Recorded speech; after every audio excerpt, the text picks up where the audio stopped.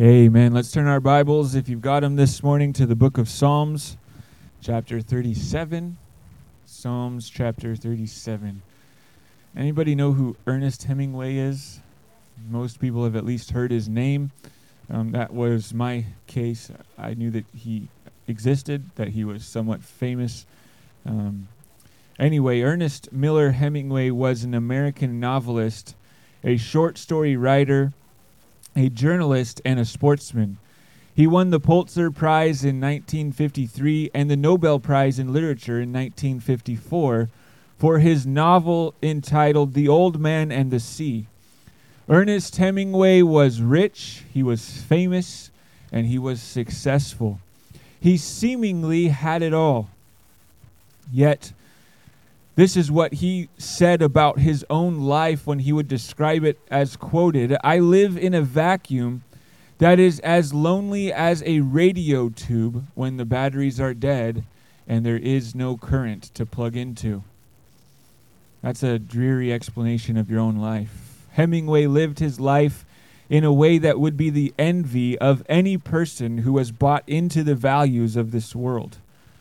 He had just about any desire of his heart within his reach, yet he still felt lonely, unsatisfied, and empty. But on a Sunday morning in Idaho in 1961, he put a gun to his head and took his own life. Hemingway gave up on trying to fill the bottomless pit that was a heart that desired after the world. You see, when we come to the realization that our heart's one true desire is not in the world, but it is to delight in the Lord, we can live life to its fullest and realize our true purpose and joy in life. The life we desire and the life that the Lord desires for us is a life that is delighted in the Lord. So let's read our text tonight, Psalms 34, verse 4. It says, "Delight yourself in the Lord, and he will give you the desires of your heart." This morning I'm going to preach a sermon I've entitled, "A Life Delighted in the Lord." Let's pray. Father God, help us this morning. God, let your Spirit speak to your children today, God, that it would not be, God, by my words, God, by my intellect, Father, but by your Spirit, Lord. I hide behind your cross, God. Speak to your people today. In Jesus' name, amen. So a relationship with God or religion or living life in the world can oftentimes come with two extremes. When we talk about delighting ourselves in the Lord or seeking after God or seeking after just delight and happiness in general, there are two extremes that people can find themselves on. The first one is a life of religious self-denial. You all know the phrase self-denial. Amen. What ultimately happens with a life of religious self-denial is living a life of a dead religion that leaves us fighting our flesh on our own. Many religions focus on doing certain deeds or abstaining from certain things or doing certain things and staying away from other things while still trying to appear a certain way. And this ultimately results in a public display of righteousness while still inwardly we are sinful and we are lost. Jesus dealt with the Pharisees on this issue in Matthew 23, verses 25 through 26. Jesus says to the Pharisees, he says, "Woe to you, scribes and Pharisees, hypocrites! For you clean the outside of the cup and the plate, but the inside are full of greed and self-indulgence. You blind Pharisee! Clean the inside of the cup and the plate, that the outside may be also clean." You guys do that at home when you're cleaning dishes? You only clean the outside and then put it back in the cupboard. It just doesn't make sense, right? Jesus is saying the real issue is on the inside of the dish. The real issue is on the inside of the human. He says it doesn't matter the outward appearance. The inward appearance is where the filth is. You see, the Pharisees, if you've read the Gospels, you know, were so focused on their outward appearance of righteousness to the people that they allowed their inward sin to create so much pride within them that they came face to face with God himself and missed him entirely. And beyond that, they crucified him. You see, religious activity on its own is a man's attempt to get closer to God without letting God get involved. It's like following celebrities and athletes, religiously. You have these people who, they got their favorite player, right? And they put on their jersey and they cheer for him every game and they buy their merchandise in their card. Or maybe it's a celebrity. They got their posters on their wall. They watch all their movies. They read all of their books that they probably didn't actually even write. And they know everything about this person, but that person has no clue that you exist. That's what religion can turn us into, is somebody who knows a thing or two about a bigger figure but has no real relationship with them. So whether it be within the constructs of the laws that we find within the Bibles or within the Bible or within false religions, just to name a few: Islam, Jehovah's Witnesses, Mormonism, Hinduism, Scientology, even Buddhism, and the list goes on of these religions that are created to get us closer to God or a God or become a God even. You see, within these religions, what it ultimately ends up being is there's an endless and unsuccessful effort to draw close to that God or a God. Some of them acknowledge a different God. But ultimately, we leave ourselves and our hearts dissatisfied and our souls empty. When we put in the effort on our own power without getting God involved, we end up just washing the outside while still having filth on the inside, as Jesus dealt with. Now, the opposite end to that is delighting in our flesh and our heart's desires as much as we want to, and not delighting in God. And this ultimately can result in abusing God's grace to indulge in the flesh as we desire to. So there is a element of ignoring God and living, quote, your best life. You know, that so-and-so is living their best life. You ever notice how usually when somebody says so-and-so's living their best life, it oftentimes is tied to some type of sinful activity or indulging in the flesh or something extravagant? You see, when we abuse God's grace, it causes us to reject Jesus altogether. In today's day and age, there are too many, today's day and age of Christianity, to many people, this is an element of grace, that we can live life the way we want. We can indulge in our fleshly desires because Jesus died for that. That's what people say. They'll go drinking. They'll do the gambling, sexual immorality, pornography, immoral relationships, gossiping, swearing, gluttony, pride, materialism. The list goes on, and we could talk about it all day. But what they'll say is, I can do these things because Jesus died for me. Now, this theology has a name. It's called hyper grace. The idea is that Jesus came and died for me, so I don't really have to try to live right. I'm covered by the blood. That's what they'll say. You see, people who believe this theology, if I'm going to be honest, clearly don't read their Bible. These are the same people who will also, in the same breath, probably say, only God can judge me. Well, if you claim to be covered by the blood and have no intention of living different, and then you say only God can judge me, then that should frighten you. Because Hebrews chapter 10, verses 26 through 31 says, for if we go on sinning deliberately, that means intentionally, on purpose, after receiving the knowledge of truth, there no longer remains a sacrifice for sins, but a fearful expectation of judgment and a fury of fire that will consume the adversaries. Anyone who has set aside the law of Moses dies without mercy on the evidence of 2 or 3 witnesses. How much worse punishment do you think will be deserved by the one who has trampled underfoot the Son of God and has profaned the blood of the covenant by which he was sanctified and has outraged the Spirit of grace? For we know him who said, vengeance is mine, and I will repay. And again, the Lord will judge his people. It is a fearful thing to fall in the hands of the living God. That is a heavy passage of Scripture, but nonetheless a passage of Scripture. One that I wish many people who live in this hyper-grace theology would read themselves as they begin to realize that the Word of God says that if we go on sinning deliberately, so in other words, if we know the Word of God says don't live this way, and we go, I'm going to live this way anyway, that the Word of God says there no longer remains a sacrifice for sins. This is speaking of backsliding. This is speaking of not being saved. There's no other really way to put it.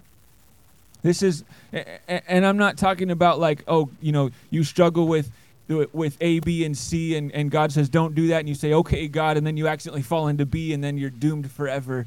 No, it's a heart of repentance. God, I know you said I shouldn't live that way, so I'm not gonna live that way. And of course, we're stinky little humans, and we mess up and we make mistakes, but we return to God with a repentant heart, desiring to not live that way anymore. But the Word of God says that if we know what the Word of God says about our lives and we do nothing about it, there no longer remains a sacrifice for us.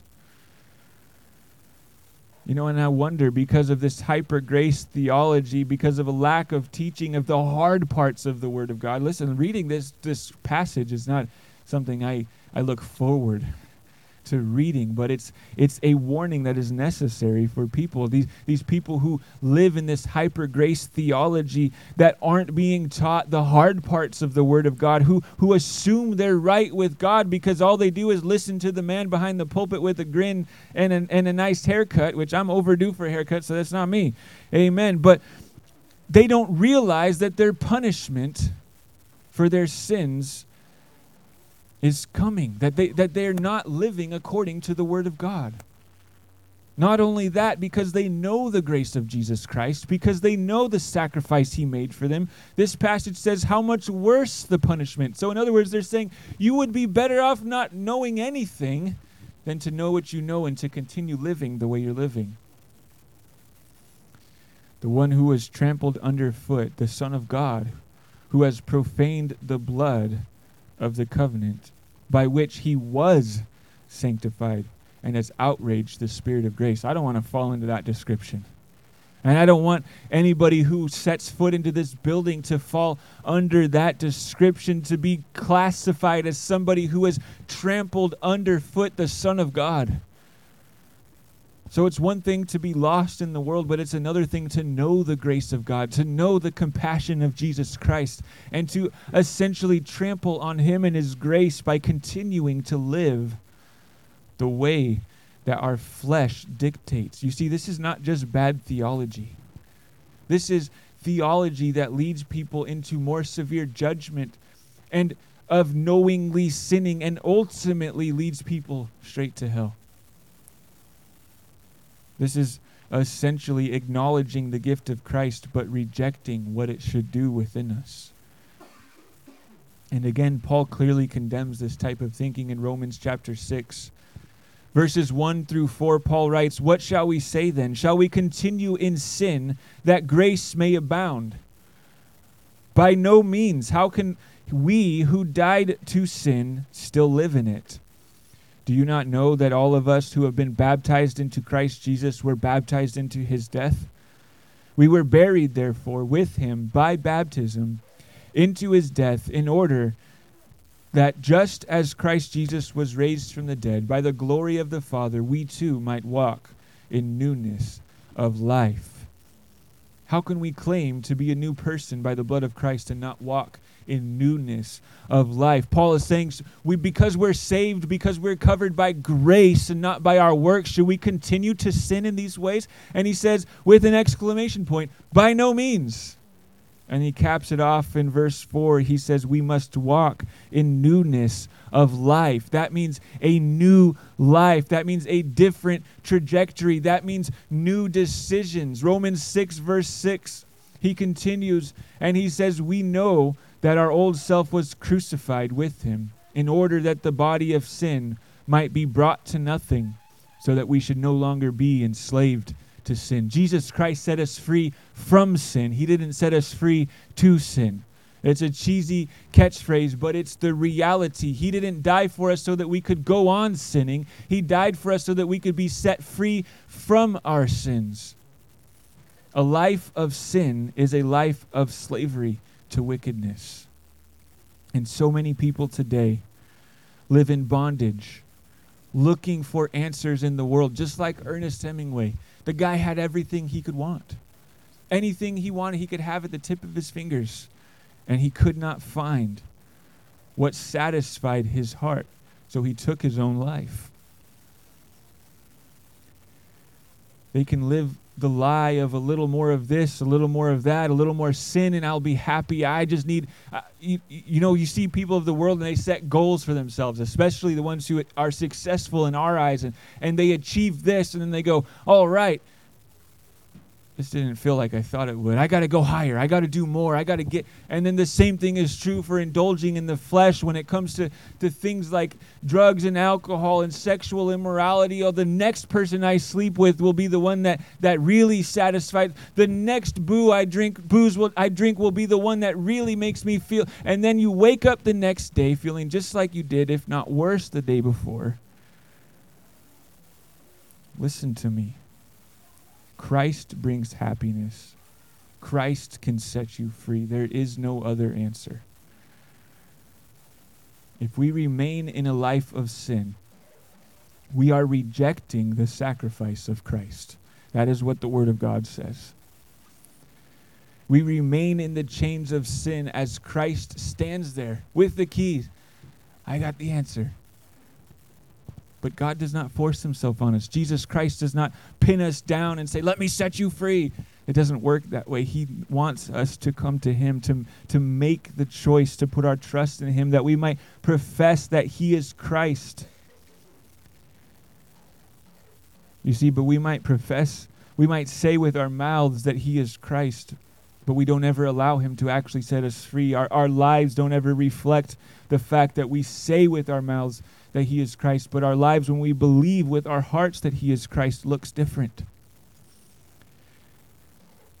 Jesus died to cleanse us of our sins and to set us free from that bondage.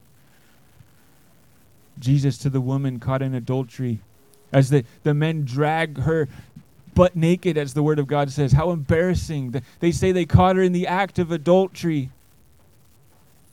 And they say, Jesus, the law commands that she should be stoned.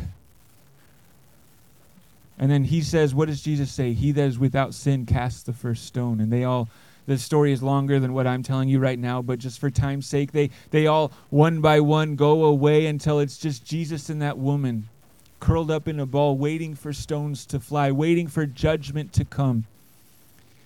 And he asks her, where are your accusers? And she says, there are none, Lord. And then he replies to her, he says, neither do I condemn you. And then this is the key phrase, go and sin no more. You see, he didn't say, I forgive you. No, go ahead and go back to life as it was before. Go ahead and continue to indulge in your flesh. My blood, you're covered, you're good. Go ahead and continue sleeping around. Go ahead and continue doing this. No, he tells her, neither do I condemn you. Go and sin no more.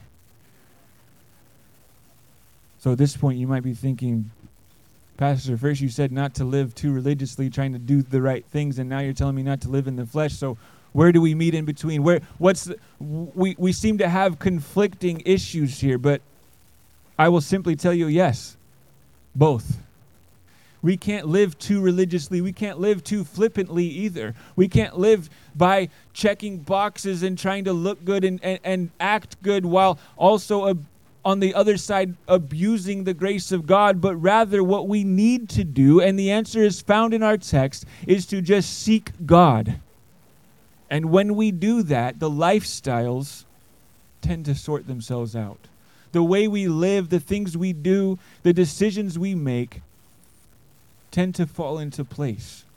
You see, the difference between religion and abusing God's grace is that there is a genuine an intimate relationship with our God.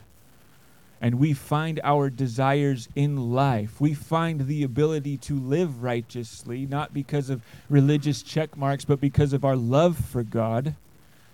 And we find our never-ending grace that we would never want to abuse when we find a life that is delighted in God. Our text, Psalms 37, verse 4, says, "Delight yourself in the Lord, and he will give you the desires of your heart." Now, firstly, I want to deal with this verse in itself. This verse is oftentimes used to create a genie in a bottle out of God. They say, delight yourself in the Lord and he'll give you all the stuff you want, right? That's kind of the context that people tend to discuss this verse within, that if we that God will just give us the things that we want. And there's some truth to that. You see, to get what we want and our ways in our lives is what the world will tell you, but they generally will neglect the delight yourself in the Lord part. They just go straight for the desires, right? It's, delight yourself in the Lord and he will give you the desires of your heart. And many times in many different hyper grace theologies, when this verse comes up, they kind of preach it that way. Delight yourselves in the Lord and he will give you the so come to church on Sunday and make sure you put your tithes in the basket and buy our merchandise over here and God will bless your life. You see, they neglect the delight yourself in the Lord part and they go straight for the desires. You see, this verse is designed to help you do just that, to get the desires of your heart. But not in the way that these people talk about, not in the way that the little inspirational memes on Facebook will say. You see, delight yourself in the Lord is a precursor to getting the desires of your heart. It says, delight yourself in the Lord and then he will give you the desires of your heart. You see, but what happens over time is when we delight ourselves in the Lord, the desires of our heart align with his heart. They change. They get molded by the potter's hands. Colossians chapter 1, verse 16. Speaking of Jesus Christ, says, "For by him all things were created, in heaven and on earth, visible and invisible, whether thrones or dominions, or rulers or authorities. All things were created through him and for him." That's what I want you to catch. All things were created through him and for him. That's me and that's you. All things were created through him and for him. We were created for God. Not for ourselves, not for to satisfy our flesh, our own goals, our own desires. We were created for God. Adam and Eve, before everything went to be a big giant mess, we're created to walk with God, to be with God, to have a relationship with God. Why is that? Isaiah 43, verse 21 says, "The people whom I formed for myself," these are the words of God, "that they might declare my praise." We were created to praise God. We were created to sing his glory, to give him glory with our lives. And here's the revelation for Christians when seeking their desires. Living for Christ is the ultimate desire of our hearts. Our heart in the world is deceitfully wicked. The Bible says that. Our heart is deceitfully wicked, for who can understand it? But in its purest form, the desires of our heart is to live for Christ, to experience him, to know him. Delight yourself in the Lord and he will give you the desires of your heart. I believe that this verse, once lived out, when it's actually applied to our lives from the very first letter to the period, not just the delight yourself, not just the desires of your heart part, when it's truly lived out, it will say within our hearts, delight yourself in the Lord, for that is the desire of your heart. We were created to worship God. We were created to have a relationship with him. We were created to know him and for him to know us. The Lord is the desire of your heart. We spend so much time trying to do this, go there, talk to that person, be this person, to try to fill the desires of our heart, and continually, time and time again, finding ourselves empty, because the only thing that can fill that void is God himself. It's the old song by Plum. There's a God-shaped hole in all of us. It's really cheesy, but it's really true. There is nothing in this world that will satisfy the void within us except for God himself. If you haven't heard that song, look it up. It's a good song.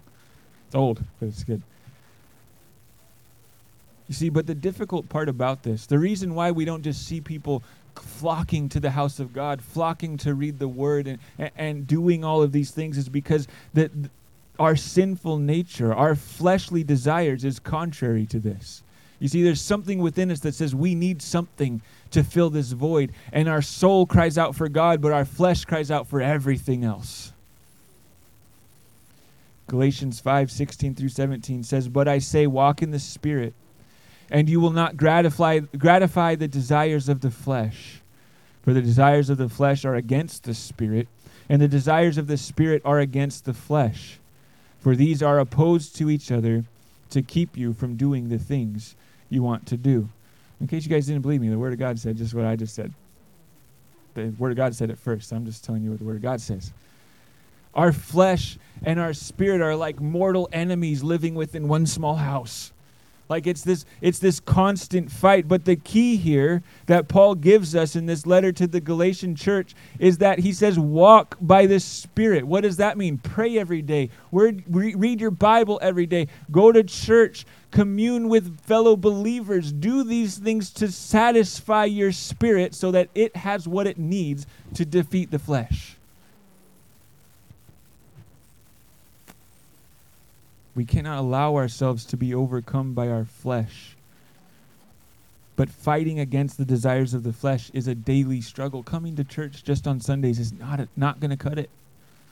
Even twice on Sunday and once on Wednesday. That's a lot better than most people, but that's still not going to cut it.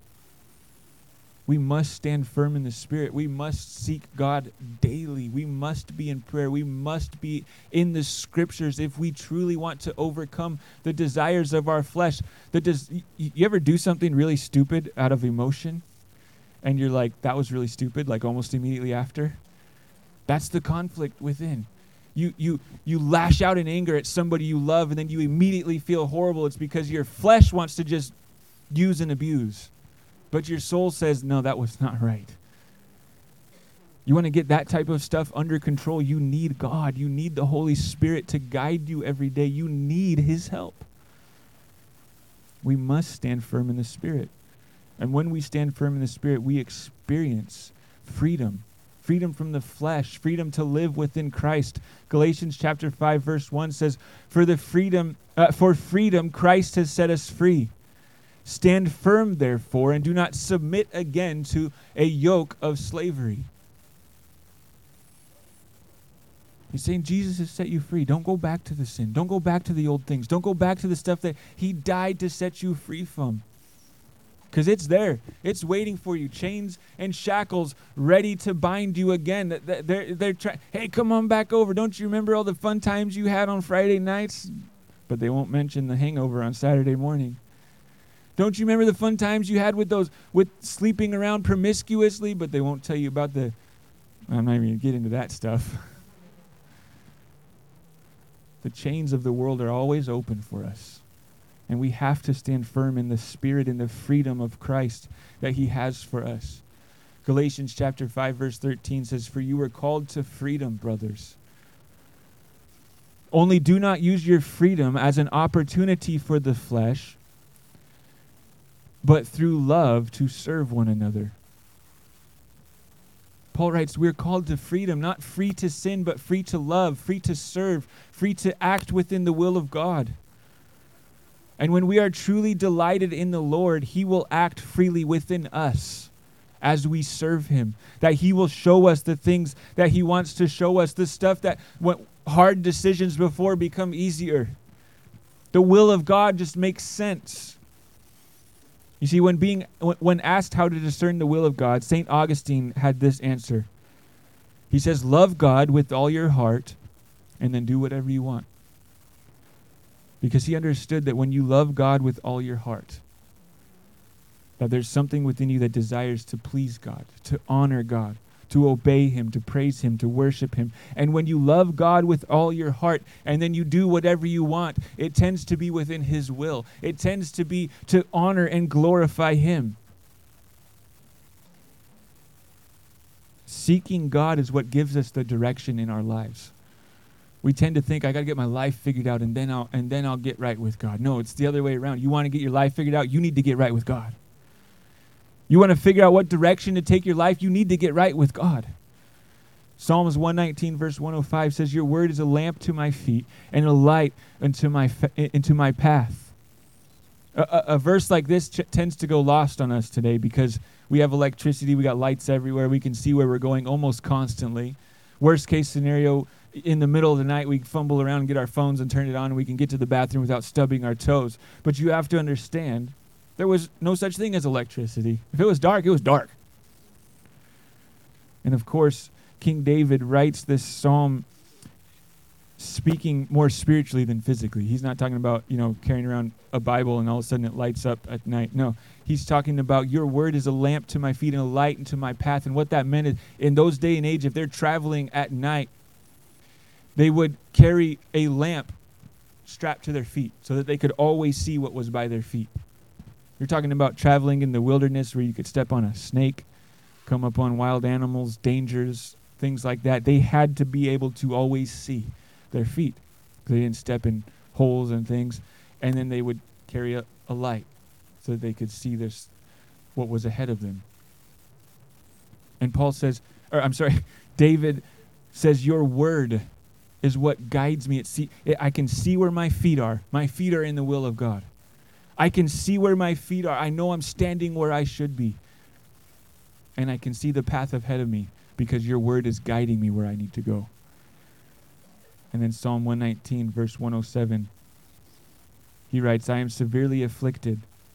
Give me life, God, O Lord, according to your word. That when we come into the tragedies, the difficulties, the hard times of life, that his word can bring us out of affliction, that his word can guide us in the situations that we are finding ourselves in. You see, those two verses I just read, that was part of a psalm written by King David himself, king of one of the most powerful nations, if not the most powerful nation in the world. But yet, even as a king, he knew that life was truly found according to the word of God, that wisdom and guidance for his life was found according to the word of God. And when we seek his word, when we desire to die to our fleshly desires, to seek the will of Christ for our lives. Galatians chapter 2, verse 20 says, I have been crucified with Christ. It is no longer I who live, but Christ who lives in me. And the life I now live in the flesh, I live by faith in the Son of God who loved me and gave himself for me. See, when we allow ourselves to be crucified with Christ, we find life to its fullest potential. The old self dies. The new self is birthed by the Spirit. Gretchen Saffel says this, dying to yourself does not mean missing out on true life. Many people view it that way. But it really means embracing life as it was always meant to be, worshiping God, serving others, and living for his glory. Dying to yourself isn't the loss of who you are as a person. It's discovering who you were meant to be as a servant, a sacrifice, and a recipient of God's grace.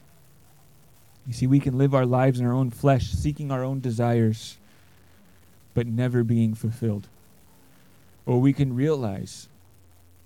come to the realization of the truth that we were created for a life of freedom, to be saved by Jesus Christ. You see, Jesus, throughout the Gospels, encountered many sinners during his time on earth. There was plenty of them, right? You read story after story. In fact, every person he encountered was a sinner. Spoiler alert, all of them. He was the only one that wasn't. But what we see in the Gospels is that the people he encountered, there were people like the Pharisees who were too religious to accept Christ for who he was. They were too wrapped up in their own ideas to even see that the Messiah was standing right in front of them. Then there was the people wrapped up in the world. You look at the rich young ruler. He came to Jesus and said, Jesus, I want to follow you. And Jesus says, okay, but you got to let go of some worldly things so that you can truly be focused. And the Bible says that he went away sorrowful because he couldn't let go of his worldly, his fleshly desires, enabling him to follow, who realized that they were stuck in their religion or they were stuck in their fleshly ways. They saw themselves, as the Word of God said, as sinners desperately in need of help, and Jesus Christ was the solution. And they found freedom in Christ. Jesus Christ says, so if the Son sets you free, you will be free indeed. That's a promise from the Word of God. So then begs the question, which of these three will we be? The religious people who couldn't even see Jesus face to face? The worldly people who were so wrapped up in their desires that they couldn't let go even though Jesus was right in front of them? Or the ones who realized they were desperately lost, desperately wicked, and desperately needed Jesus Christ?